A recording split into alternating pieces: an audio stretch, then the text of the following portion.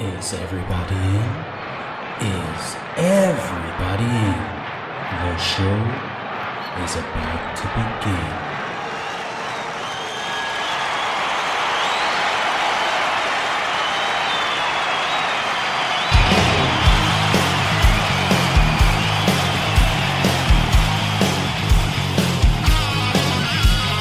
Welcome to the podcast, concerts that made us, interviews and stories, tales from the bus. We love taking you back to when it all went down, the greatest live shows and the cheering crowd sound. It's concerts that made us, concertsthatmadeus.com.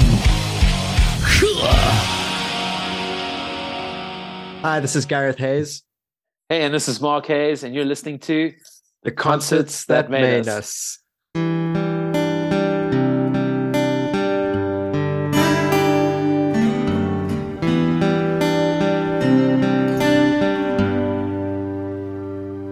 As the last train of the night departs its station, and the city lays its weary head to rest, in the silence I am filled up with elation, as in the quiet of the night I'm next to you.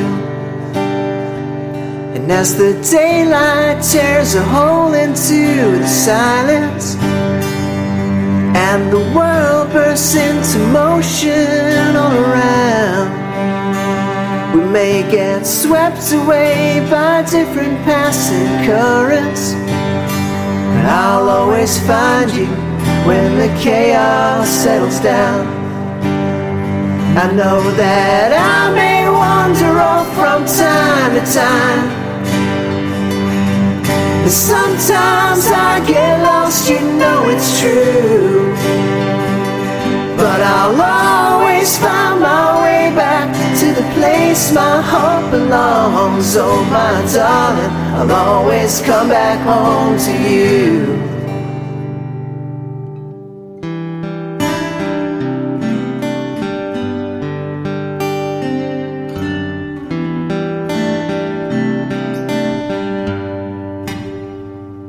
When the grey skies of the city pull me under, and I don't know if I'll ever make it through, your outstretched hands reach for me, your arms surround me, you carry me all the way back home to you. I know that I may wander off from time to time, and sometimes I get lost, you know it's true, but I'll always find my way back to the place my heart belongs. Oh my darling, I'll always come back home to you. I know that I may wander off from time to time, and sometimes I get lost, you know it's true, but I'll always find my way back to the place my heart belongs. Oh my darling, I'll always come back home to you. Oh my darling, I'll always come back home to you. Oh my darling, I'll always come back home. Gareth and Mark, you're very welcome to the show. Thanks, man. Good to be here. Yeah, thanks for having us. It's brilliant to have you guys now. I'm excited to chat to you. So you released your track Home on the 14th of July. I can't put my finger on it now. There's something familiar but new about it. What can you tell us about it? I think that just in terms of the idea behind the sort of the feel for the song that I was going for, was to kind of make something that was familiar but different. I've been writing a few songs before I actually got into the idea for Home, and because I think I sort of started off writing really, really simple songs, like sort of when I was a kid, before I even joined a band with Mark, you know, I kind of went the opposite direction with some of the stuff I started writing as a solo artist. So I was looking for like, let's look for non-standard chords. Let's look for interesting little hooks and things like that, which I really enjoyed. And I think it helped me progress as a songwriter. But then at the same time, I kind of thought, you know what? Sometimes the most enjoyable songs are the ones that are only three chords in the truth.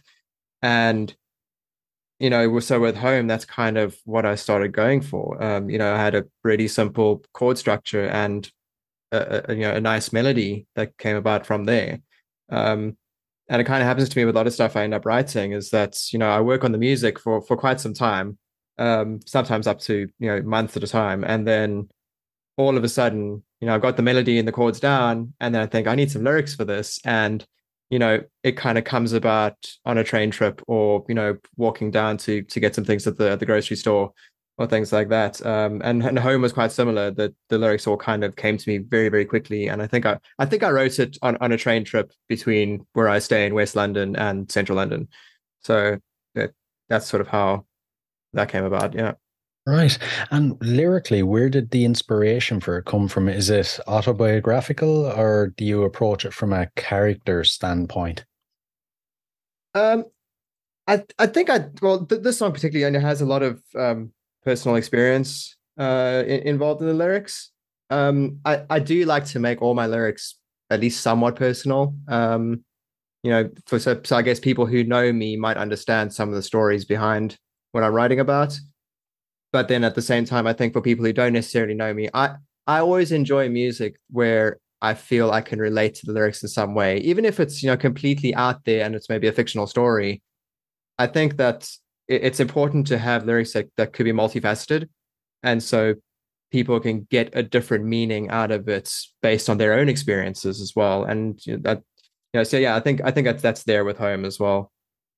Yeah, we've written songs together since we were kids. For those who are listening for the first time, we are siblings. I'm his older brother, and we were in a band together for about 15 years in South Africa, where we wrote songs together a lot of the time. And then I took part in a reality TV show called Idol, which I think you guys have over there as well. And I got a recording contract through it, and then we transformed the band into my solo project. And then the band stayed my band, but we changed the name. So everything stayed familiar. Gaz being my brother and very much a songwriting partner, we've written stuff together for so long, and he's always really played like backing to me, shall we say, because I'm the front man of my project. So a lot of people don't know how much influence he actually has over what I've written, what we've put together. And the songwriting process, there's a real link there because we've grown up together, watching documentaries, going to concerts, finding CDs, albums that we like, hearing about an influence, passing it on to others, word of mouth. And then even now, while he lives in the UK and I live in South Africa, we're passing on names of new acts that we hear about. Have you seen this? Have you seen that? Someone's coming on tour. Go and check them out in your neighborhood when you get there. That sort of thing. So a lot of what we write is, of course, it's going to be based on what's actually happening around us. But everything we've always written has always had some, not because we try, but it just seems to, we don't really go out there and say, hey, man, this song is about walking your dog and stepping in dog turd. And that's what, you know what I mean? It's you kind of lay out the situation in front of you, and people will hear what they want to hear, or they'll hear what they feel. And I think that's what true art is all about. And like, I understand he wrote it, if you listen to it plainly, knowing him, he's written it about going off and playing shows and being away and working hard. And then don't worry, I'll always come back no matter what crazy situation goes on. But we've obviously tested the song amongst friends and the record label and that sort of thing. And they all pick up different things with it. They pick it up as more like a philosophical sort of song. People have come back and said it's more just about finding that place in your heart where you feel, at home. And some people have said like, yeah, it's just great because I feel like wherever I am, as long as that person's with me, I'm home, and things like that. And that's not wrong. We don't go, yeah, that's not what it's about. It's about this. So then that's great. That's why I think that's predominantly why we became songwriters. We were huge Beatles fans and huge Queen fans. And then Oasis came along somewhere in the 90s when we were really young and influenced, and that's a lot of like where we're headed. And U2 was a massive influence on that. Hence the phrase "three chords and the truth." I mean, when we heard Bono say that on the Rattle and Hum documentary, we were like, holy crap, that is just genius. It's just what it is. 3 chords and the truth. It's all you need. You don't have to you can get complicated, and believe me, we do, but that's the simplicity of it. So it sounds new because no one's heard him sing. He sang backing for me for years, and now he's in the front doing it all. So it sounds completely new, different. He's always had a unique style of singing that no one's ever really placed their finger on, and I've never heard anyone sing like that or sound like that before. And I think the old that you're hearing, the familiarity of it is the influence. I think that's it. It's just there are so many shite songs out there now. Fuck, for the last like 20 to 30 years. Look, there's always been shite music, but there's a lot more of it now than ever before. And I think when something good cuts through, immediately people go, wow, it feels like I've heard it before. I mean, what were we watching the other day? We were watching McCartney, 3, 2, 1. Yeah. Well, I was watching it here and you were watching it there, but we were talking about it as we always have. And Rick Rubin says to McCartney plays something on the show, something new. He just gives it a go. And then Rick Rubin says, it's new. I've never heard it before, but it feels like I've always heard it. I've always known it. And when I heard that, I phoned Gaz and I said to him, like, isn't that just the goal? You just want to know that when you bring something out, the world goes, yeah, it's always been there. It's been somewhere tucked in between the forest of music, and here it is. We picked the flower, and it's sitting in front of us now. So, yeah. That's kind of what he've achieved with this song. As I said, it's familiar but new. But, you mentioned that you guys have worked together for 15 years in the band. You also co-produced this track together. Now, I'm sure there's listeners dying to know, what's it like working so close with a sibling? I imagine it can go one of 2 ways. It's either a nightmare or it's magic. You go first, man. Let's let the young one start first with this one. I'll add my 2 cents. You know what? I think it's easier now that we're a little older. And I think also it's a weird thing, but I think the distance with Mark being in South Africa and me being in the UK, it's actually beneficial in some sense, because it forces you to actually step back from things and take a day to sort of mull over it in your mind. So before, when we were in a band, when we were obviously growing up living together in the same house, so it was we were constantly talking about things, constantly working on things together. We never really ever lived further than about 20 minutes to half an hour away from one another up until a few years ago. So there was always that really sort of close contact and constant working together, which I think is really great, because you can achieve a lot in a short time having access to that time together. But at the same time, causes friction, though. Yeah, it can cause some friction. Yeah, and I think that working together now, having that distance between us, and having quite different lives and that sort of thing as well, it forces you to sort of get your idea out there, talk about it a bit, and then walk away for a while, which I think is incredibly healthy for the creative process. Because when you're constantly just shoving yourself into this idea, you can kind of block yourself a little bit. But when you give yourself some time and space, then you can actually create something really awesome.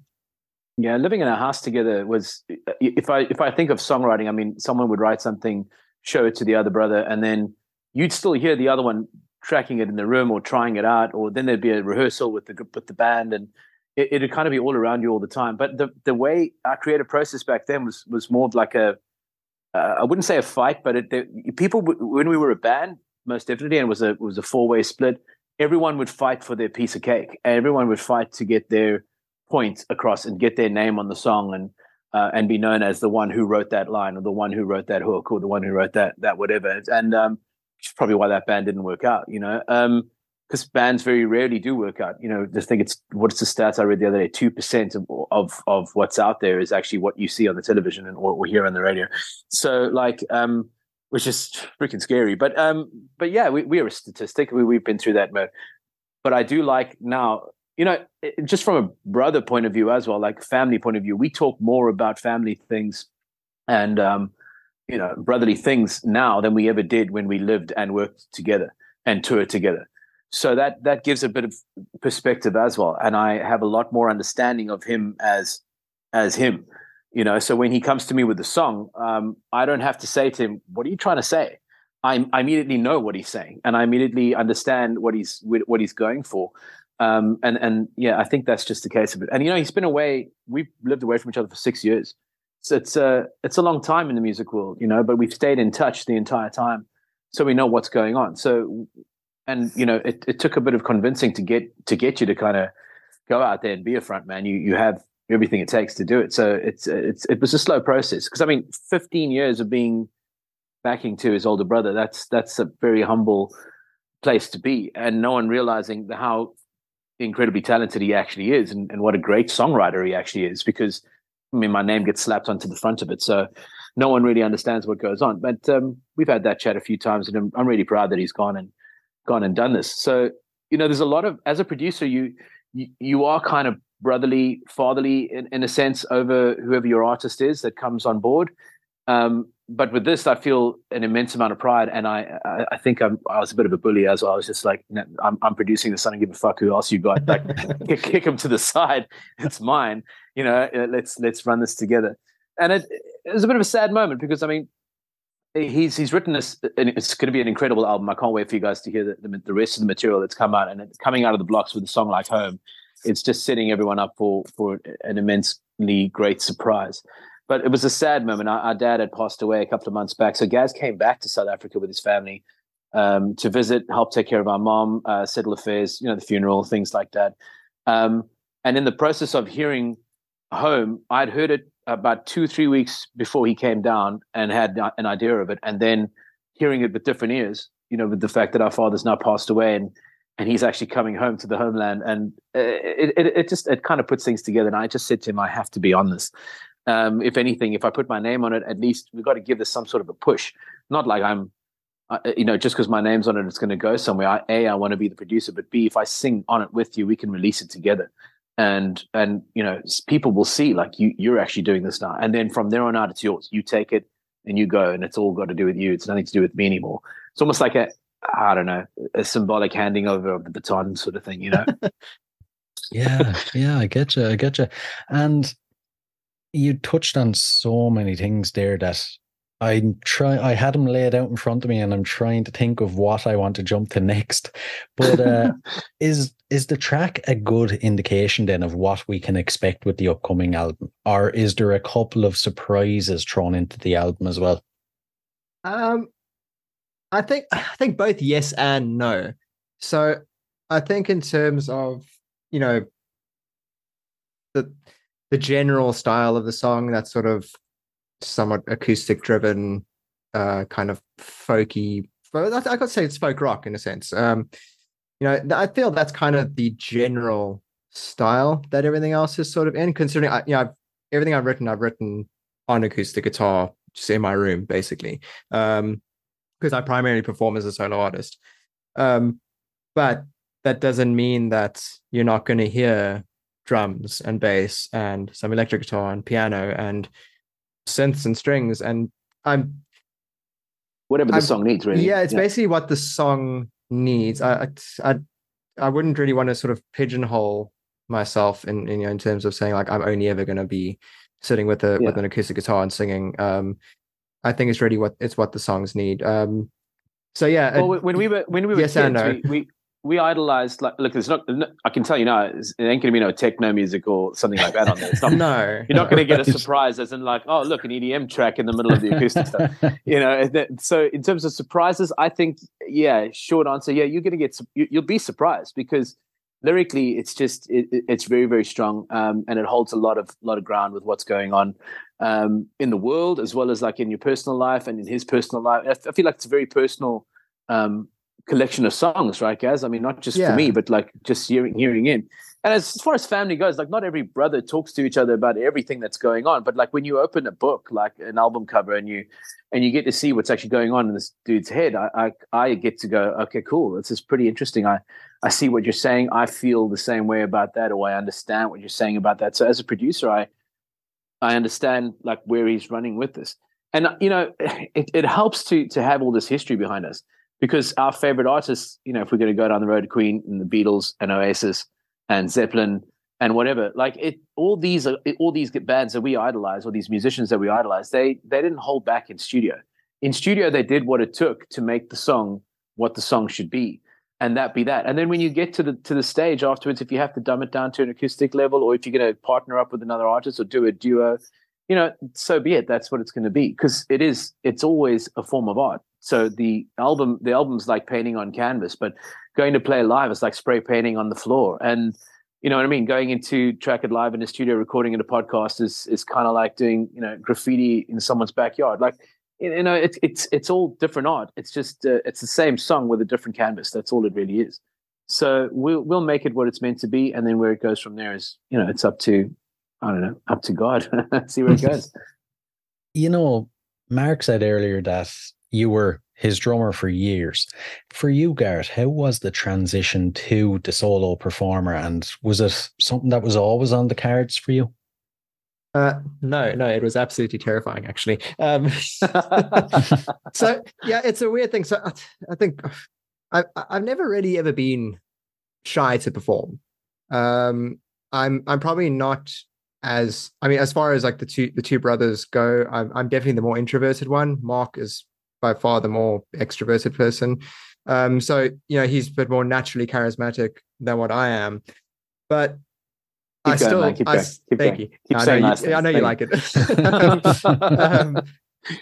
Yeah, but I do enjoy performing, and I think a lot of the artists that I admire are ones that where the performance is the thing that really matters. They make it worth every penny that you're spending on a concert ticket.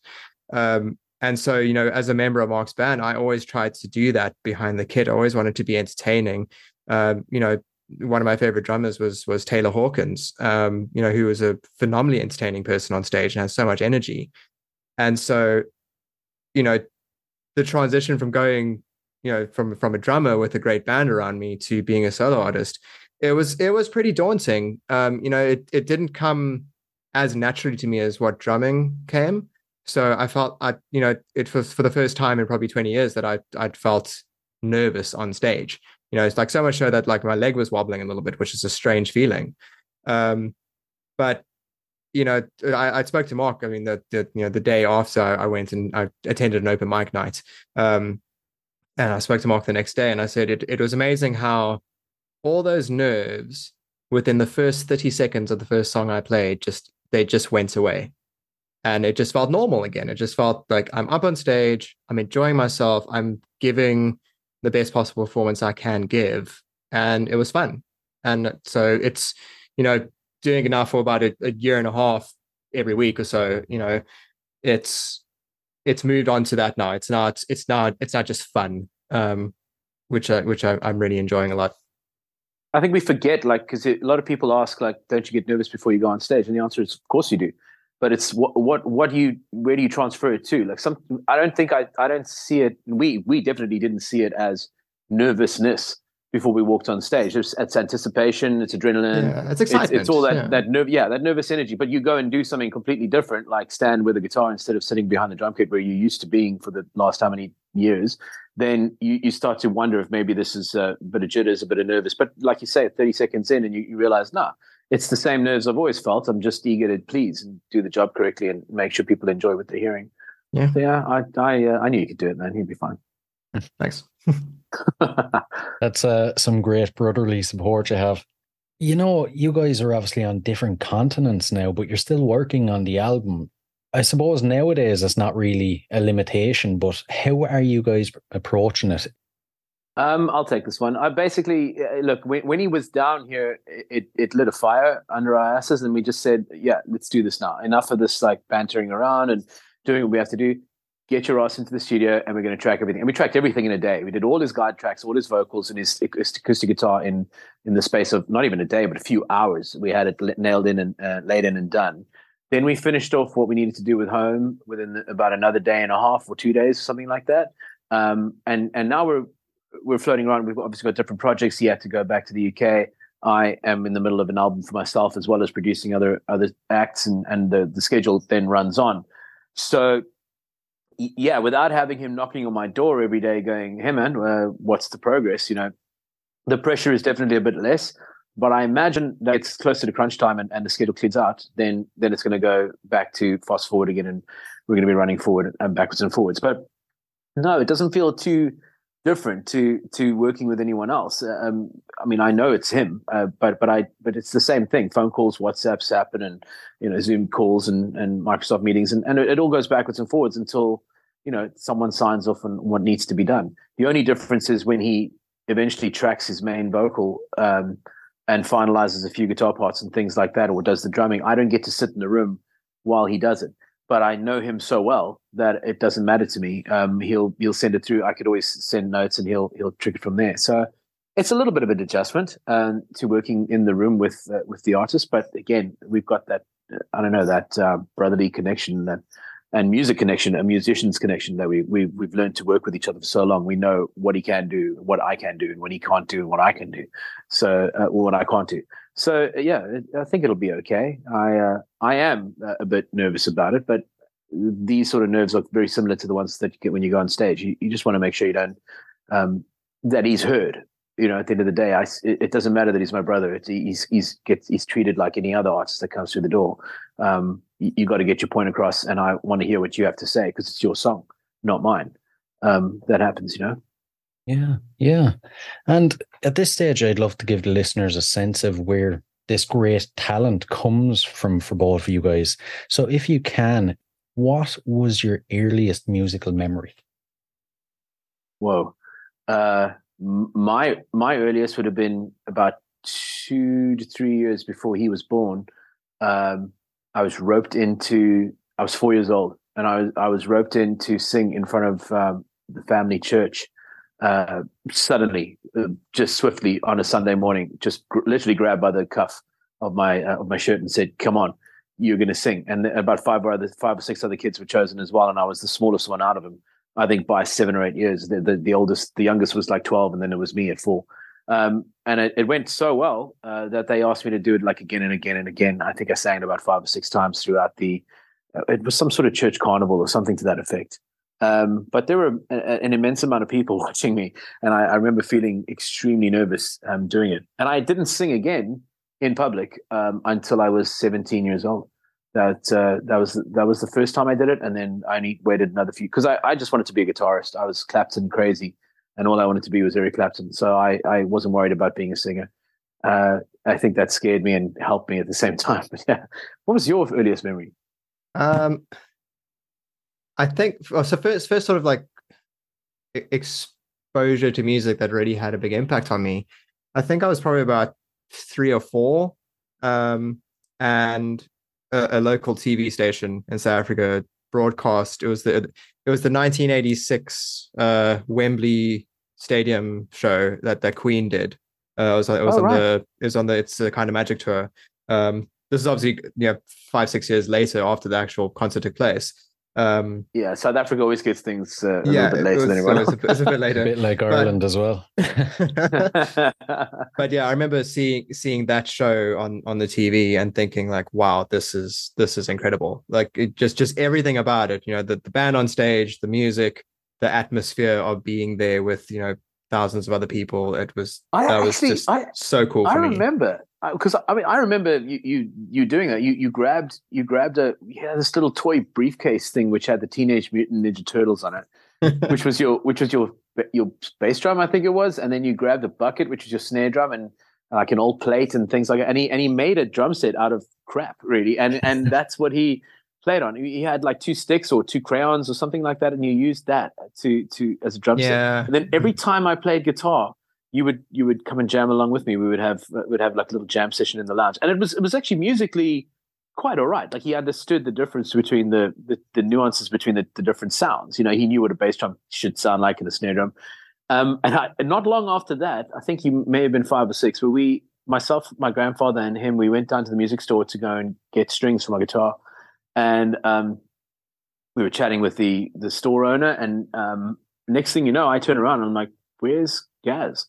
And my grandfather's freaking out because he's like, "Shit, we've lost the kid!" Like, and everyone just kind of pauses for a second, and we can hear drums playing. And I look at the store owner, and something clicks, and I go, "Do you have someone playing drums in the back?" And he goes, "No, it's just me here today."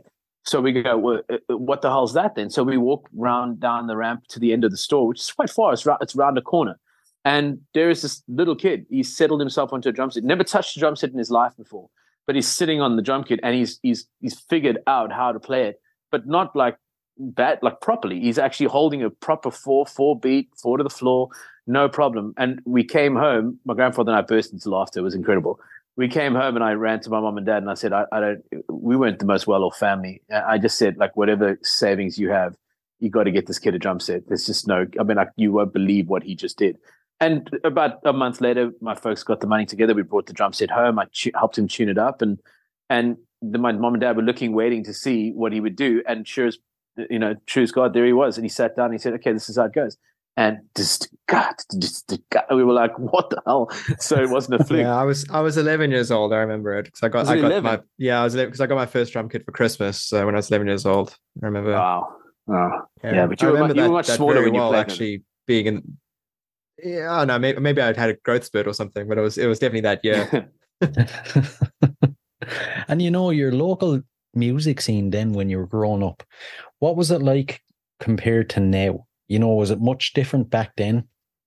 Yeah, So it changed. It changed quite a bit, even in the 6-year difference in our age. So when I was really little, before he was born, there wasn't much going. There were a lot of great musicians in our country. Still have a lot of great musicians in our country, but there was a real explosion of amazing talent that the world will never get to see because we were stuck in sanctions and boycotts because of apartheid going on in our country. So there is footage lying around at the SABC, of all these acts and things like that. And I've met so many musicians, and when you meet them, they're just regular people, and someone will come and whisper in your ear, do you know who that was? And I'll go, no, I have no idea. And they go, that was so-and-so. They performed at the stadium. They were with Mango Groove or whatever. And you're going like, wow, they're just walking around like it's no one's business because they're not earning the money that a professional musician at their age would have earned had they had been, had they had international exposure at that time.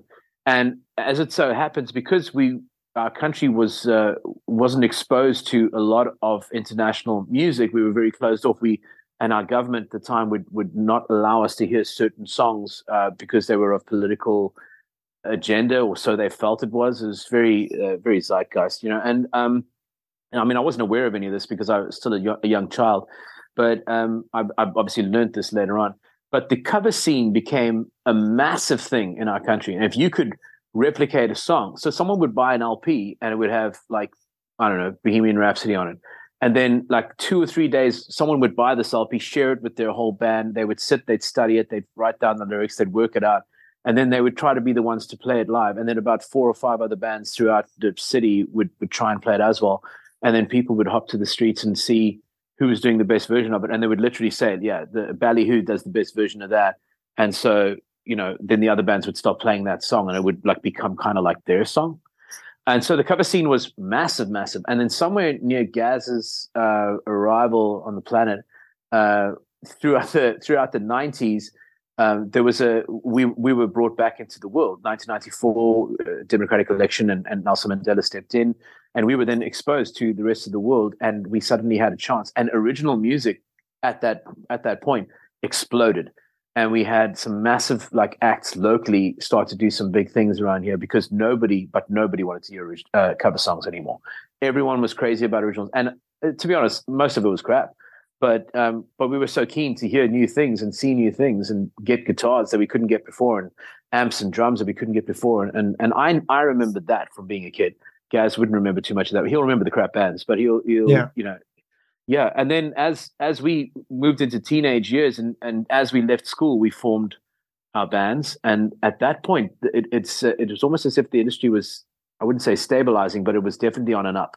And people were writing better songs, and the bands were getting tighter because we were able to travel and work overseas and be overseas and that sort of thing. And that's where we're at right now. So it's we're very young in the music biz from a media standpoint, but we've got some great talent here that have been around here forever that will never get the recognition they deserve. Yeah, would I be right in saying that some of that from the early days has kind of came along to now as well? Because I've spoke to quite a few South African musicians as well, from new bands right up to the guys that were there in the 90s that were massive. And something I've noticed compared to any other country in the world is no matter how big or famous a musician in South Africa is, he's incredibly approachable and chill. You know, whereas over here, you can't just walk up to Bono and say, "Hey, Bono, how's it going?" But I imagine in South Africa, you could be walking down the street and like the biggest rock star there is there, and you could just have a conversation with him. Yeah, South Africa is very, very holy about that. As in, if you're not cool, get the fuck out. That's kind of how we are. So, because I think it's because we're a sports-orientated nation. So, if you're a sports person, you better be ready to sign autographs and pick up kids and hold babies and you know and stand there for 15,000 photographs, because that's just how sports people are. Well, not in the States, but here and where you are, and you know we're very much like a rugby nation. So and I've met a lot of our Springbok rugby players, and that's kind of that's the 411. You have to be available at all times. Smile whenever you're there. If you're eating dinner, there's a limit, and I think the public kind of do know it. It's not as frantic as the paparazzi tend to get in the UK, but because the press they'll step off eventually. They'll go, okay, we got our photo, thanks, we'll leave you alone. But the second you start having some sort of pretense, or you know you don't want to look at people, or you refuse to answer, the public cut you off. They don't want to know. I mean, I know for a fact that I didn't know this when I was on Idols, but I am like that. I mean, I'll stop to say hello to anyone. I've really got no problem doing that. It's fine. I understand what I signed up for, so that's what goes on. And but that actually stood very well in my favor, that I was extremely approachable and very nice. I don't look approachable and very nice. I get told that a lot. I get told like, "Wow, we didn't think you'd be cool, but you are." And I'm like, "Well, thank you. I think whatever." So it's a huge deal here. If you're not cool, then no one wants to be around you, and no one wants to chat with you. In fact, we've got a bunch of terrible musicians that are so cool that it doesn't matter that their music's terrible. They're just so nice and really great celebrity type people that they get by that way. And I'm not going to mention names, but you know, I suppose every country has that. But like it's a likability factor out here sometimes, not all the time, but a lot of the time. And yeah, you just got to. I don't know. I think it's just an approach. I think it's part of our. What would you say, Gaz? I think it's part of our culture, part of our nature. Like if we don't believe in higher than or lower than. It's like everyone's together in this. I think that's from 1994 has been the idea. That's what we are supposed to be. We're together. Yeah, I think so. I also think though. I mean, I think that's probably just a bit from living here as well, where there's a little bit of cultural difference, I guess. But something I have kind of noticed about South Africa is that there's a definite sort of difference in like fandom when it comes to something that is homegrown versus something that's come from a different country.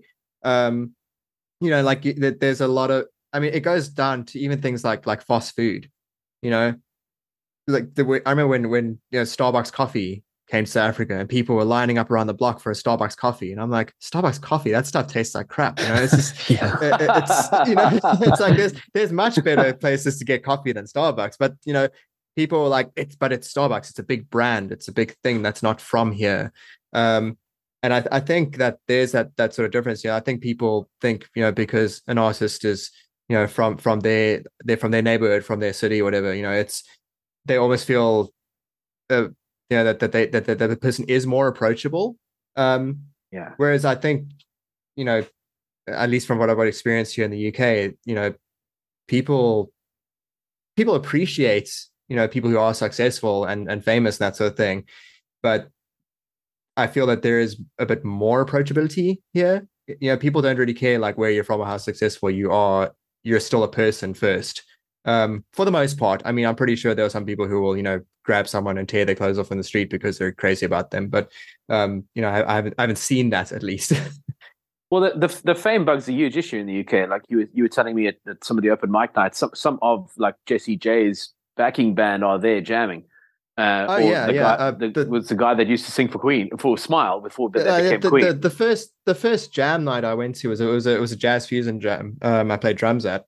And like the level of talent was it was ridiculous. It was just so good.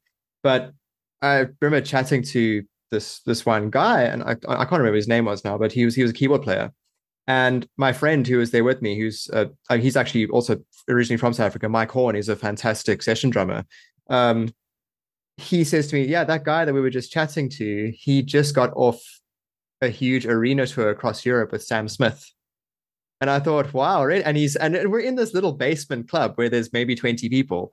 And I just thought, oh wow, and he's playing here at this little jam. That's so cool, And people don't really make anything of it. And yeah, like Mark was mentioning it, a while back at an open mic, a guy came up to do a few songs, and just with an acoustic guitar, great voice, really cool songs. And a friend of mine who was with me, he taps me on the shoulder. He says, "Do you know who that guy is?" I said, "No, he's really good though."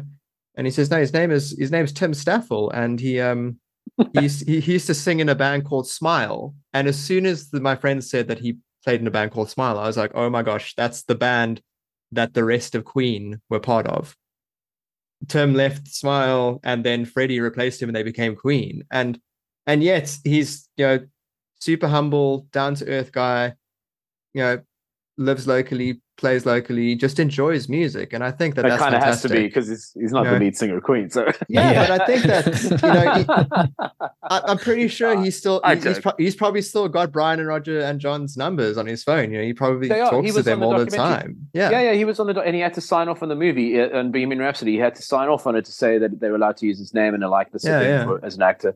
But what I mean is that like the backing band, who are the real stars for Rihanna, for example, or Sam Smith or Jessie J or whoever. Okay, these are the real talented people. It's not Sam. I mean, Sam's cool, I'm sure, but I mean, I haven't met him. I suppose he's cool, but he's not the reason it sounds so great. He's the reason they get paid, but no one gives a shit about them. They're just like, oh yeah, there's Timmy in the corner doing his thing, and Sam's off being chauffeured by 15 bodyguards and probably has his personal masseuse in the room waiting to give him a rub down after the gig. But that's what I'm saying. I mean, we opened for Bon Jovi. Shit, was it 2013 here in Cape Town? And I mean, we met the road manager, and we met Tico's drum tech, and then we met, I don't know if you were with me, but Bjorn and I, we met Full X, and Full X he's like my hero. Full X is now in Bon Jovi. He replaced Richie Sambora, but he always stepped in when Richie was having like drug issues and rehab issues and things like that. So in 2013, he still wasn't an official member of Bon Jovi. He was playing through Richie Sambora's rig.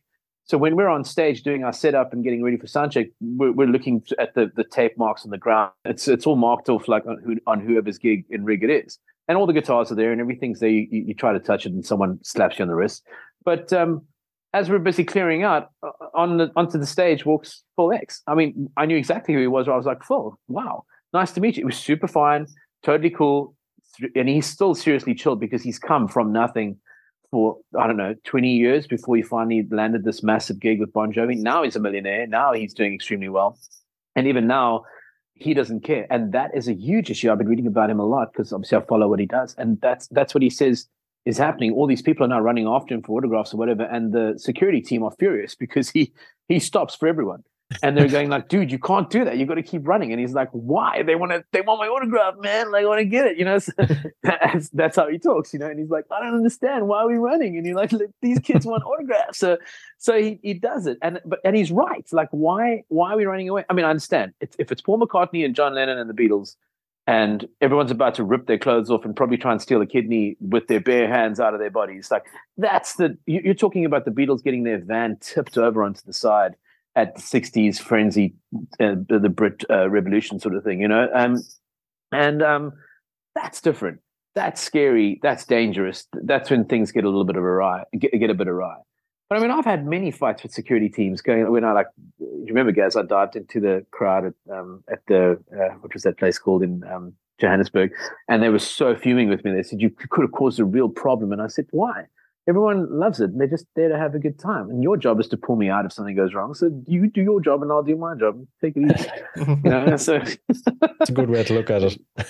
Yeah, man. We're all there for a reason. I mean, that's what we get paid for. So yeah, my job is to entertain the crowd. Your job is to entertain the crowd. Now that's pass the baton on to you, man. You do your job to create a frenzy. We might as well dive into concerts. So I have to ask you guys, as concert goers, then, what concerts have made you? Cool. We didn't get to go to a lot of great international acts when we were younger because of the transition period in our country. But you've seen a lot more than I have now because of how much you've traveled and what. I mean, the first time you went to the UK, you went to go and see. Who was it? I saw, yeah, my first trip to the UK, I saw The Used The Used for the first time. Yeah. And then I've seen a lot of acts since I moved here. So many But now. the used show that was wasn't an arena, it was a club, right? How many people? It was a very big nightclub. It was a place called the Electric Ballroom in Camden, in London. Yeah. So it's a couple thousand people. It's pretty big. So, like, you're talking about big, but like for everyone else over there, when you talk about that to us here in South Africa, we're like, that's an arena. It may as well have been. When he was reporting back to the band, we were like 1,000 and something people in the club. We played clubs that got like 100 to 200 people, and if there were 200 people in there, then the police would be there to, find out where the fire exits are and we're breaking laws. So it's getting better now, and it's grown, but that's how far behind we were. The first, I've been to many concerts, but like there were a lot of those like sort of cover shows. Our uncle was in a band, and he took part in Battle of the Band shows through certain radio stations out here. But the first real live international band I went to go see was Live. And they ventured down here. I wasn't allowed to go see U2. I was too young. But the very next year, Live came down, so I went to go watch them. And I got to say, it's the thing that got me the most is like when you watch something on a television, the camera's on everything all the time. So I got lucky with Live. Ed's quite an active guy. He moves around a lot. So as a front man, he's engaging. And Freddie was always my hero from Queen. So watching live for the first time, and there's a lot of activity on the stage. And I thought like, okay, this is what it looks like. This is what it sounds like. It was exactly what I hoped it would be. And then fast forward a few years, I'd seen, and I'm not going to try and badmouth them, but I mean, watching Kings of Leon was very disappointing because they're basically, but they sound great. And I love the songs. And I love that, especially the early stuff, because they were just coming out. They hadn't done Sex on Fire and all that. They just done like it sounded like they were, it looked like they were in a pub, stuck on a small stage, unable to move. But they weren't. They were on a massive stage, very much able to move, and they weren't doing anything kind of out there. And I found myself watching the screens more because that the editing on that's just a little bit more frantic, and that keeps things going. And I bear in mind, I wasn't standing in Golden Circle, so I talk about my first concerts, but those two concerts are quite far apart. But that's where I started to realize, like, you could really make or break your live act by not being entertaining live. The camera can do so much. And we had grown up watching DVDs and videotapes and things like that of our favorite acts. I mean, we'd steal it off the television and, press record and hold it in, wait for the ad breaks and pause it, the old way. And we'd watch all these things thinking that this is what, you look like. And that's why we were that entertaining and still try to be as energetic as possible so that people will continuously watch you and not take their eyes off you. Not realizing that in actual fact, a lot of the time, dudes are kind of just standing still. And jamming, but the camera is making it look like everything's so frantic and out there. That was the thing that struck me the most, that it's like, they're not actually losing their minds 24/7 as the show goes by. Yeah. And Gareth, have you any other concerts to add that may have made you? Yeah, I got quite a few. So the first really, really big show I went to, I think it was either 2005, 2006. Metallica came down to Cape Town. It was my first sort of stadium concert experience, and I was with you. Yeah, you were with me. Yeah, we were together. Right. Yeah. And it was super fun. It was a band that I'd grown up, hearing. Was that your first gig? That was my first real big concert that I'd been to. Yeah, I'd been to smaller local things and stuff like that, but it was the first touring band from another country. And it was amazing. It was a fantastic experience. It was kind of like where the bug bit, and I was kind of like, I want to go to more concerts now. Do you remember in For Whom the Bell Tolls when James puts his hand out and all the lights go out? Yes, I remember the whole band standing together, our band standing together, watching that moment, and then the lights go off, the whole crowd screams, and then the lights go back on for the final chorus in it. And I remember crying. It was insanely great. It full on emotion. It was really good. Yeah, I think since then, I've been to quite a lot of shows, particularly now that living in London, because it's just a bit more accessible. I think Rub it in, why don't you? pretty. Yeah, sorry, man. Sorry about this. Sorry. But pretty memorable ones. Yeah, the used in Camden back in 2009 was just really high energy. I remember we weren't married at that time, so my girlfriend at that time, who's now my wife. We were standing. We got like a really good spot. Like we were about 5 or 6 rows from the front. And before the used even came on, there was an opening act called We Are the Ocean, who were really great as well. But they incited the first mosh pit of the night. And like I didn't realize that two people could be lifted off their feet at once and just like swept across the crowd. So we need to say, we lost our good spot right at the front of the stage, but we got carried around a mosh pit, and that was really fun. I basically picked her up, someone else picked me up, and we went floating about. But yeah, that was amazing. Florence at the Machine at the O2 was something else altogether.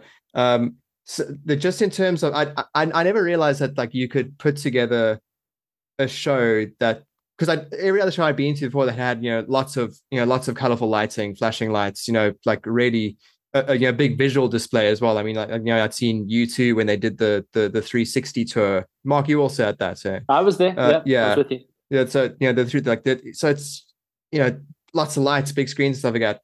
Whereas Florence and the Machine, they had this completely down-toned, almost just like yellow orangey, like it looked a bit like a desert, the stage set. And they only had about 3 colors in their lighting scheme, but yet it was still such a powerful and emotive concert, and the music was just like, it was just brilliant. Speaking of U2, that show, that's arguably the biggest show I've ever seen in my life. The amount of production that went into that, it was massive and extremely entertaining. And the music, we really knew every single song they did, and we still know every single song that they'll do. We can kind of pick out. Well, you also, if you go online, like we were crazy fans, and we were trying to pick out like what the set list. They did this in Budapest. They did this in the States. They did, they're probably going to do a variation of that. And I mean, when he did Miss Sarajevo, I was like, I have not heard this song, since Between the Pop album and that. And those sort of moments really strike you, and it's like a moment of clarity almost inside all that chaos. And the only other time I felt something like that, and you're going to laugh at me now, and I've told this story many times before, Gaz knows it, but I went into the UK before I became a pro full-time musician. I went to the UK for work. I was working with a Norwegian-based company that worked out of London. And my friends, I worked there for 3 months. So I was exploring about and doing my thing, and my friends had said, have you heard of Bring Me the Horizon? And I said, no, never heard of them before, because they were like pretty new on the scene, and they're playing clubs and that sort of thing, just before they had broken out. It was also before, I forget the singer's name, but before he started singing melodically, he was just basically doing the screamer sort of thing. Ollie, yeah. Ollie, yeah. And that wasn't really my scene at that time either. I mean, I really liked like Bullet for My Valentine, so that balance between singing and growling and screaming. So that was really what I was into, and I couldn't get tickets to that. So they said, look, we're going to scalp tickets. We're going to go watch Bring Me the Horizon. So I said, yeah, okay, look, I've got the day off.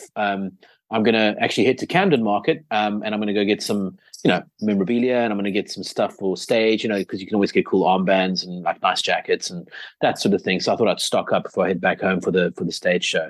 And I spent pretty much the whole day out there, and I stopped off for a beer. And I don't know what pub it was, but it was a pub. There was no stage, and there was a kid in the corner. I mean, he was a kid. He was 15, and he had big, wiry red hair.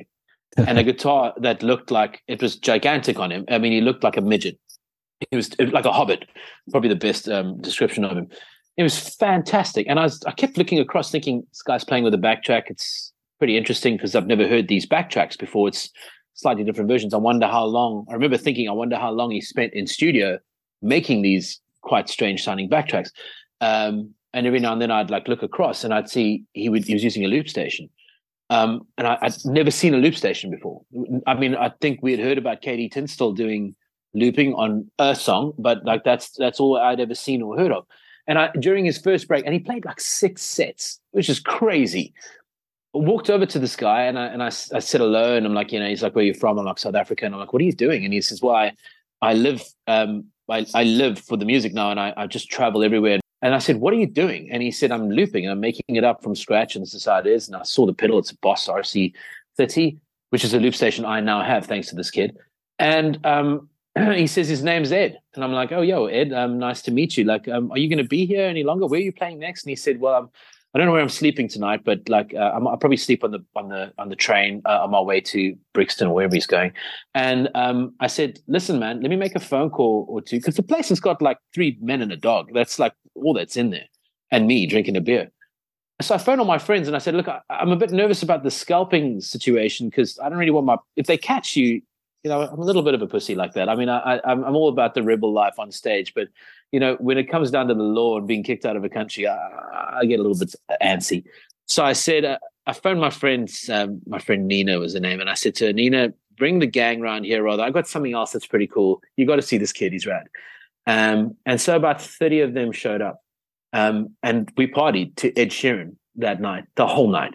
And I wrote it in my journal and everything. I phoned my wife and I said to her, like, you're never going to guess this kid. Yeah, he's incredible. I hope something good happens to him one day.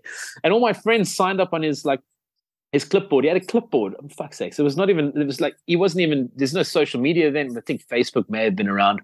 And he was taking down email addresses and phone numbers. And my 30-odd friends joined his like original fan club. They get to see free shows all the time. They get these like gift hampers and stuff like that. He's obviously mega famous and huge. So fast forward to when he comes to South Africa, plays the stadium tour. It's from the not Multiplied, Divide, the Divide tour. And he starts talking on stage about how in 2010, when everything really started to change for him and he had just brought out the A-Team, and a whole bunch of South Africans gave him a whole bunch of work and got him playing at their house parties and things like that. And my entire family and friends turn and look at me. They're like, "Holy shit, you weren't kidding!" Like, so anyway, that's just one of my favorite stories to tell. But my point of all of that is that the comparison between watching U2 in front of 60,000 people, make things hover in the sky and Bono fly with a jacket on and things like that. It was as good as sitting like a foot away from Little Ginger Boy playing his show in a pub. And that it changed me. It changed me so much that I came home and I bought a loop pedal just so that I could give things a try. And then as COVID struck us, it influenced me so much, so many years later, nearly 9, 10, actually a decade later, that I went and bought a Boss RC30 and I started preparing a live show because there were no gigs available for us to be able to put the band together. So I now have a looping show that I do, and I play everywhere. Well, my agents put me all over the place. We played house parties, we played weddings, we played like corporate functions, we've done so many things all through this looping show. And that's one concert that was like not even a concert, that changed my whole perspective on how you can make a show happen. And he's still doing that in front of like thousands of people at concerts now. Incredible. Yeah. I was actually thinking you were going to say I came home and dyed my hair red. But it's a nice segue. We'll get onto your own gigs before we finish up. Out of all the gigs you guys have played, is there an experience that you relive in your mind as maybe the most perfect one you played? Wow. We've definitely played more than 1,000 shows in our life. There's no question. But the one that sticks out the most, well, playing Cape Town Stadium was people always think that that's going to be the one we're going to say when we open for Bon Jovi, but it's such a blur in my mind. The only reason I remember anything of it is because of the music video. I brought a film crew along with, because I just know what happens in those moments when it's just frantic and crazy and you just don't get to do and speak to anyone you need to. Just press over and over, and sound checks, those things take a lifetime, and then you just got to you heard it around everywhere, and next thing you know you get your call times, and then you're stuck in a room, and then it happens and the show's over before you know it. So I made sure we brought a film crew with us to kind of capture all the moments, and then we used that footage and made a music video out of it. That's the only reason I remember anything of it, but I only remember what's been shown to me. It's honestly, I've drawn a blank. I can't, as far as a concert that went down as something in our memory. What's yours, Gaz? I mean, I have no idea.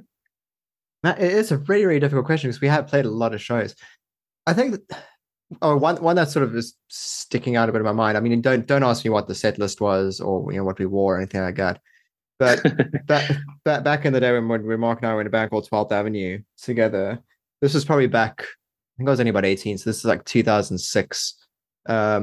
We did a New Year's Eve show at this place near where we lived called the Corner Bar, which doesn't exist anymore.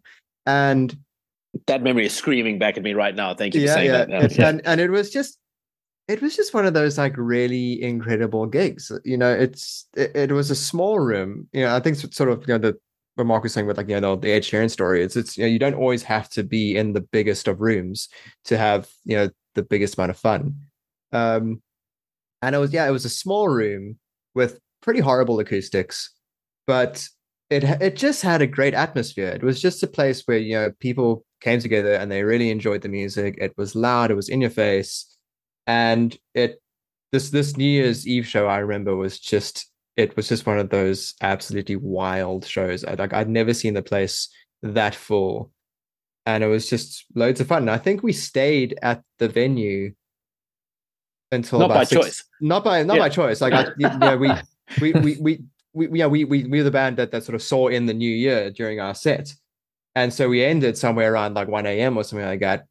You know, chatted to people, packed things up, and we only got out of there, I think, at about 6 a.m. the next morning. Our guitarist at the time had this deep dark fear of the sun coming up while he was still awake, and, you know, had a bit of a panic attack when he heard birds in the trees while we were sitting outside the venue. That, you know, left his guitar and amp behind. Yeah. I remember that. Yeah, he left everything behind. He said, "Someone pack up my gear. I got to get home." Like a fucking vampire. Like, I got to get home before the sun gets up.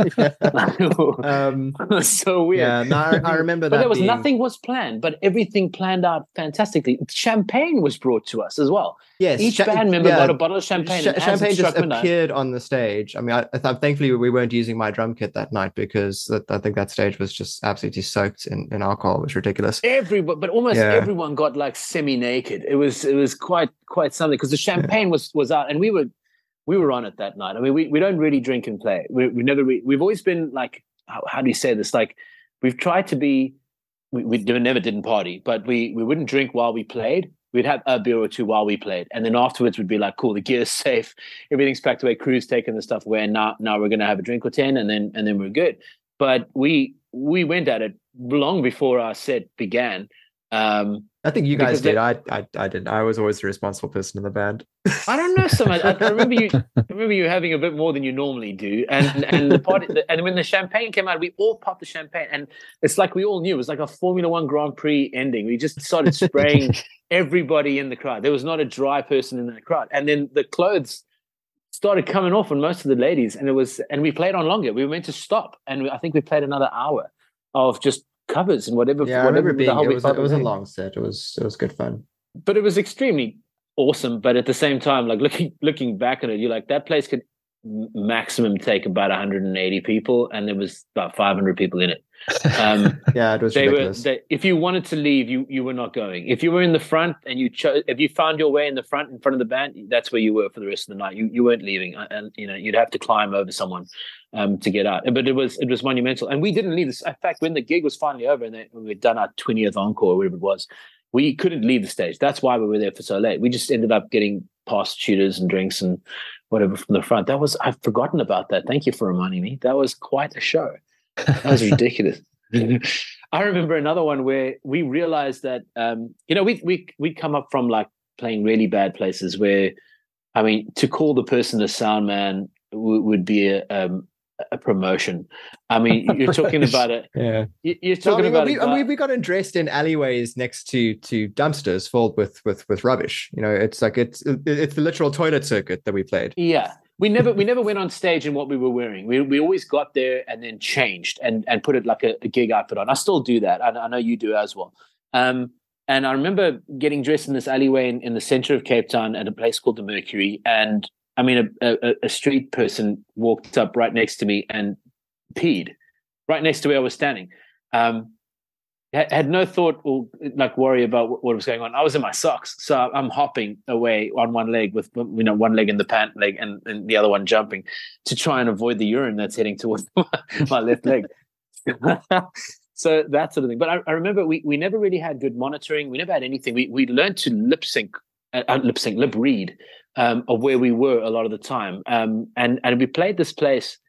It wasn't New Year's, but it was close to it. And we went to some farm Outland Farm area, and I'm sure you remember this, guys, where one of the fans was so keen to get close to us that he was lifted up, hoisted up, and there was a wooden, what do we call it, like a beam in the roof that he hung onto, and Tom Cruise Mission Impossible styled all the way through to the front of the show over everyone's heads, and then stole the monitor, the one and only monitor we had. Do you remember that? I remember this. I remember there was a wedge monitor being passed around the audience. That's right. You get beach balls at festivals where people will toss around the audience. Well, no, this was a wedge monitor. Yeah. Yeah, the monitor was giving passed back. And when I saw the sound guy walking towards the action, I thought, oh, he's going to kill someone because they've obviously taken his gear. And he joined in and threw it across the edge of the room. Do you remember that?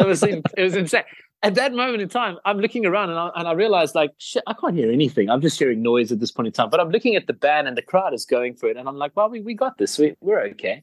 We obviously don't need monitors. And that way of growing up in the music business really helped, because people think you get to a certain level and your in-ear monitors are going to be fantastic and your monitor guy knows what he's doing or whatever. No one knows what they're doing. We still don't know what the hell we're doing. It's like, as long as you can like find the groove, you're okay. You just have to wing it. And I love watching new acts come in, because I've been doing this a while now. So have you. Love watching new acts come in and they're like, yeah, we're on the big festival stage. It's going to be amazing. And then the sound is awful.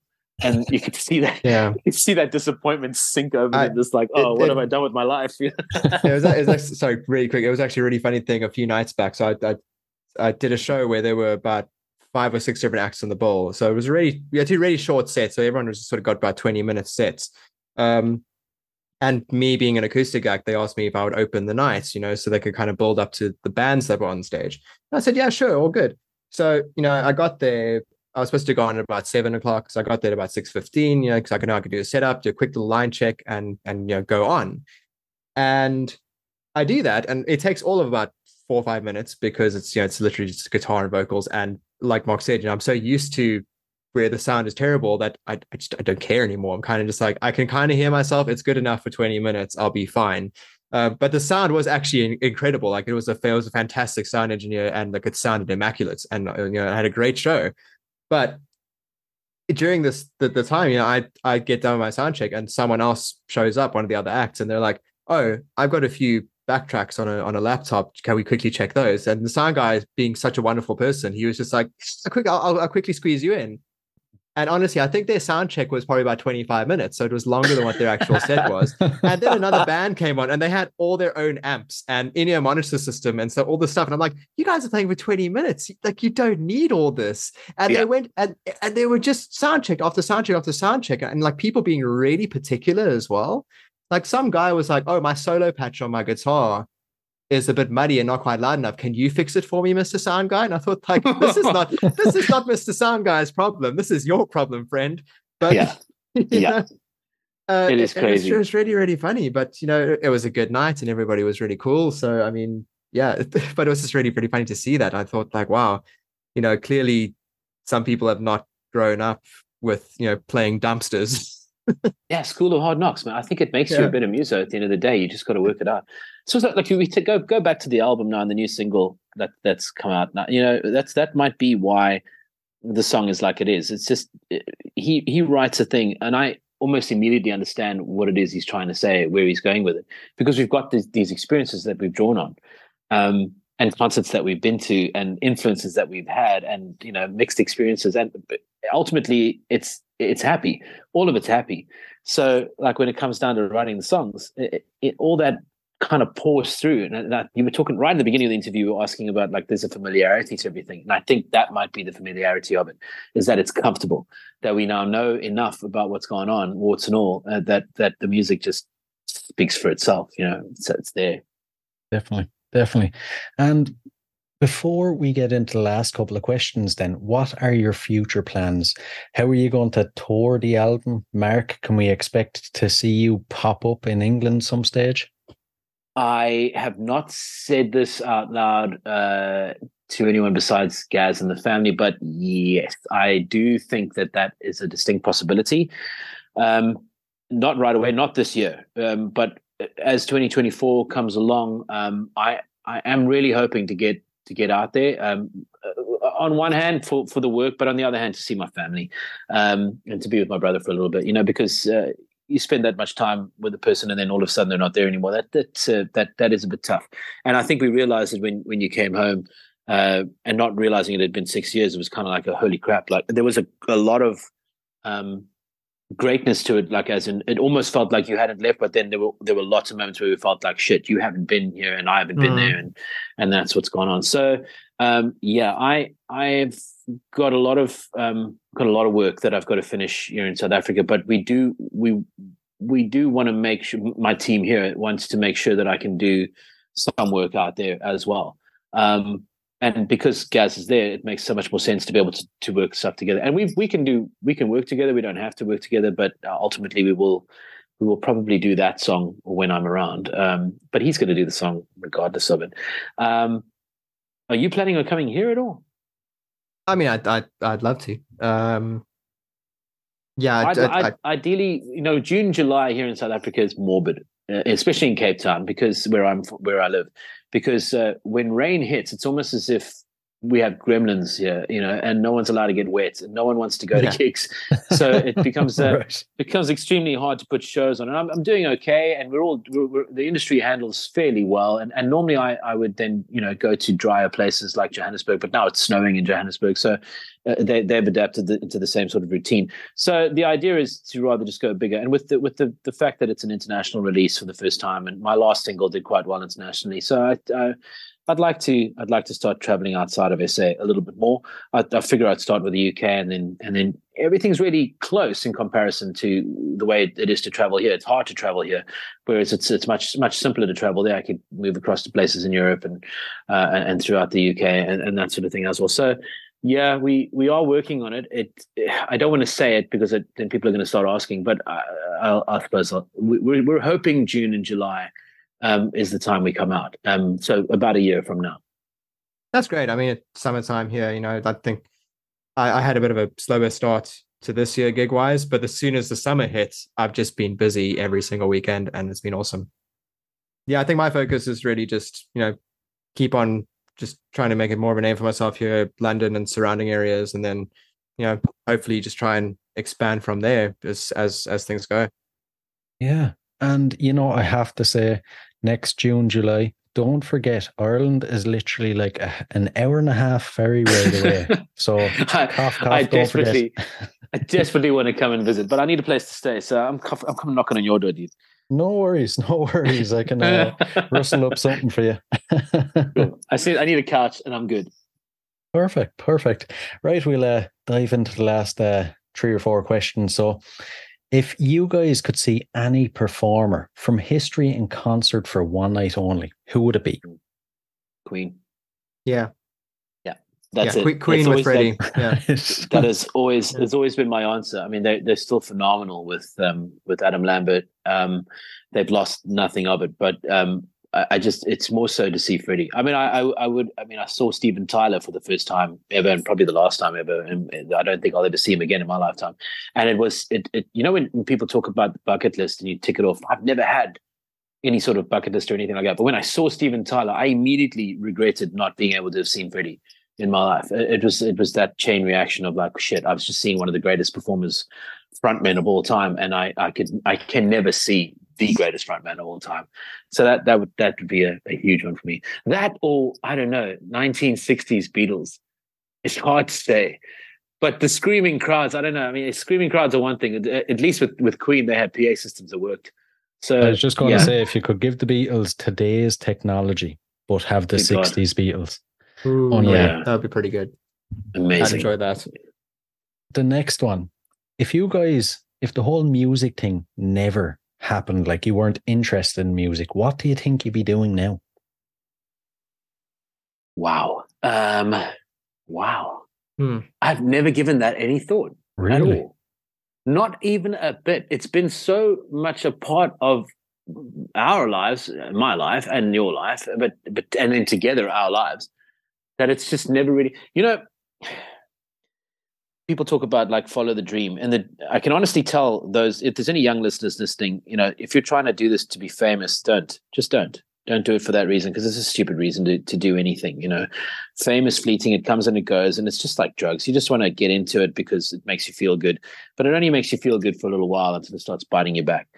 But the dream was always to be able to do this for a living, and it took me a long time. It's taken us ages to get to that point, and now I've been doing it for a long time as well. So now this is for money, So I'd never seen anything else in the process of it. I had a pretty, you remember, Gaz, I had a pretty good corporate job once upon a time where I was the managing director of a software firm. I was in charge of the whole African and Middle Eastern division. Holy once crap. upon a time. Yeah. And at no point did I ever think this is where I'm going to stop and end up and go into it. We would take leave. We all did this. We would take leave. We get our annual leave from work, and we would use that leave. The whole band would coordinate and put it together at the same time so we could go on tour. It was the most ridiculous thing. You'd come back, you'd be more exhausted than you were before you left for the tour. Yeah. Your boss would be looking at you going like, what's the matter with you? You just had like a month's leave. And you'd go, yeah, man, but I went on tour and I played all over the country. And I'm really, really tired. You think I could take another day's leave, just to sleep? Because and they'd look at you like you're completely mental. And we were, that is really mental to do that. But I never gave up on it. And even to the point where, our manager had given us real grief. He had stolen so much money from us, and 12th Avenue was in a real bind, and we had nothing. We were trying to work it to the point where we'd have enough capital outlay and money put aside, because we kept none of the money for ourselves. We always put it back into the business, thinking that we would eventually be able to leave our jobs, because we kept menial jobs for such a long time that we would have the ability to move across to something decent and then buy a place together or rent a place together, and then two of us and kind of the American dream sort of like way of doing music. And that's why I say the dream has never really come out like the dream. And by the time I had gone to enter Idols, we were in such a bad state that no one was keen on working with us, because they were either worried that we knew what our manager had been doing in terms of embezzling and messing around with everyone else, or B, they were just going like, well, we don't know if this band's worth their salt, because this guy that managing them had obviously worked his way to get them into certain festivals and onto certain stages. So we don't know if we've been bamboozled. So we were just kind of being put by the wayside just because people weren't sure of what to do. And I think the final straw was a family member turning around, never Gaz and never my wife, but turning around and saying like, it might be time to hang it up now and start being a grown up and looking for a real job. And it was probably the first time in my life that I'd stopped eating, put down my knife and fork and left the table without a word to say. And you've all heard me talk. It takes a lot for me to shut up. And I shut up and I left the table, and that was the end of that conversation. And I was even more determined that something would come of it. And Gaz was always there to say, don't worry, it's just a hiccup. It's going to come. And my wife was always there to say it's going to come. And then we took a trip to the United States. And I went to meet with a few record labels while I was out there, which sadly didn't work out. But in the process, I took part in the American Idol experience at Disney World. And won and got a golden ticket to go in. When I couldn't go back to the States, finances weren't right for that, and I needed to get another visa, and I just couldn't do that. So I turned it down, but I walked into the South African version of the audition with so much more confidence, knowing that like it doesn't matter anymore. Like someone's going to see me, and it's going to work out. And I came second place after all of it, with the support of Gaz and the rest of the band and my family. But it's just never occurred to me, what could I do? What would I do? I nearly lost the business. How many years ago was that, guys? You remember? About 6 years ago, 7? Yeah, 2014, somewhere around about there. The business took a real bad turn. Bad management again, bad publisher again, and just people not getting payments done and just not running things the way it should be running. And I happened to have gotten a really big royalty payment out, and that sorted everything out for me. And but I remember the day before getting the royalty payment saying to my wife, like, it might be time to look for a real job again, a normal job, a day job. And she said, you used to say that this is going to kill me if I don't make it into the industry. And I said, yeah, but it's different when you have a kid, and it's different when you have like responsibilities that, the rent's got, what does Tenacious D say? The legend of the rent must be paid, and I had accepted that, and I don't know if that was maybe the lesson I needed to learn, because as I made that lesson and I was ready to make that sacrifice, the royalty check came in and I was immediately out of debt, and ready to start again. So yeah, it's just, I don't know. I have no idea what I would do. I know that I would never stop playing music, so it's hard. It fell upon me, and I feel like it's the same with you, bro. Like it wasn't like forced upon us, but it was just there. We naturally gravitated towards it no matter what we do. Even now, you moving to the UK, thinking like, I don't know if I'll ever play in a band again. I don't know what I'll ever do. Drum set stayed behind here, things like that. But yet here you are, releasing your first single off your new album. I mean, it just happens to us. It's hard to think anything other than that. Yeah, you can't really escape it. Yeah. What's the short answer? Racing driver? No. Oh man, I wish. Short answer. I think if it was like a world where music didn't exist, and I had, what was that film Yesterday, where the guy gets in an accident and the Beatles don't exist? Same. If it was that kind of scenario, I remember being a teenager, being into skateboarding and being really terrible at it, but also being into photography. So I think like an action sports photographer would be my alternate universe kind of thing. Right. That's quite cool. But no, very unlikely within a world where there actually is music. Right. And I have an odd one for you now. If you had to spend 24 hours locked inside a room with any musician from history, who would it be? Wow. Who would it be? Maybe McCartney. Right. Yeah, I think Paul. I think he'd be the one I'd want to spend some time with. John would be a little weirded out. George's not really a fan of. Ringo, we just laugh too much, I think. But like Paul, I think I could handle Paul for 24 hours straight. I don't know if he could handle me, but I can handle him. Yeah, he seems like the one that you'd kind of, you'd get on well with most. As you said, John would be, I'd imagine, difficult. Ringo, you just couldn't take him seriously. And George, I find, would be a bit boring at times. Yeah. George just would stop talking and shuts down. That's the impression I got. It would be him, or maybe Clapton would be cool as well. Who would you hang out with, guys? I'm really trying to think of who. I think who I think could be kind of interesting to spend a day with is Josh Freese. He's an incredible session drummer. He's playing for the Foo Fighters at the moment, and he's played for Sting and for like all sorts of amazing artists. He's the most played, most used session drummer in the world. Like he's played for everybody.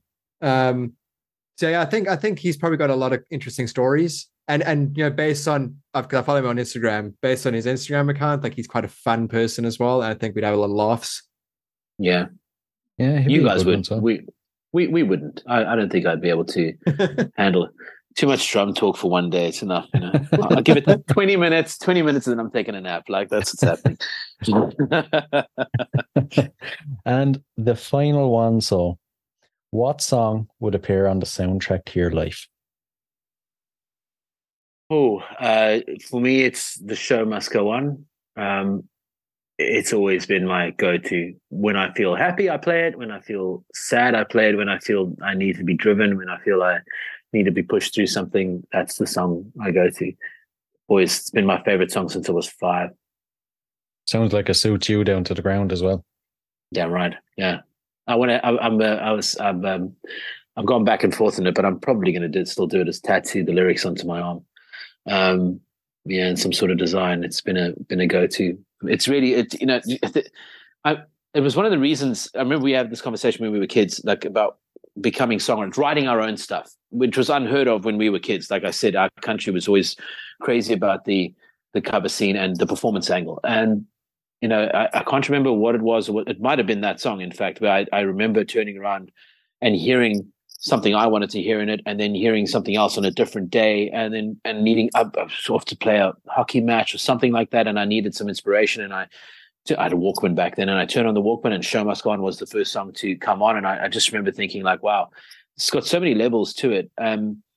when I need to be motivated, when I need to just be somber, when I need to focus, when I, just to be happy about that I followed through, things like that. And I remember thinking, someone who wrote that, and like, what must it be like to write something and know how much you've helped just me? But I know that there are probably millions of others out there who feel the same way about that song and other songs, obviously. And that might have been, I'm sure it was that song that was the turning point where I said, I wonder what it would be like to write something that could help other people and make a difference. And I remember talking to you about it, guys. I remember we shared a room back then. So I know that I would have said that to you, whether you got it or not, because you may have still been an infant, but we did. But yeah. What's your go-to song? I think on a soundtrack for my life, I'd say Champagne Supernova from Oasis. Right. That is true. Right. You have always played that, yeah. It's one of my favorites. I don't have a Yeah. favorite song, but I think that one sprung to mind now as something that means a lot to me. It is it describes you quite a lot, you know what I mean? Because obviously they're singing from the perspective, where were you while we were getting high? But you never get high. So it's almost like the introvert looking through the mirror, as in like, where were you? I was getting on with my life while you were getting high. Brilliant. Well, listen, guys, I can't describe how much I've enjoyed this now. It has been one of the funnest episodes I've done. Oh, sweet. Yeah, it's always a pleasure. Thank you Thanks, so man. much. Thanks for having us.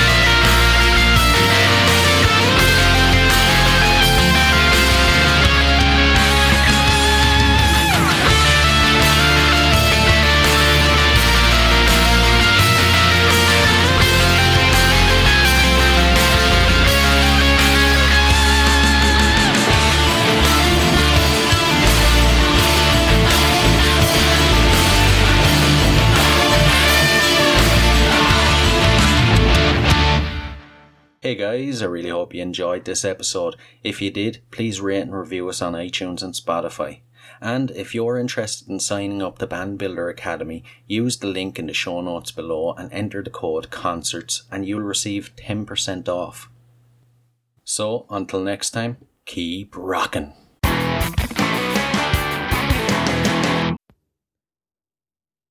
Hey, what are you guys still doing here? The show's over. It's over. You can go home. Go on. We'll see you next time. We'll be here. Bye.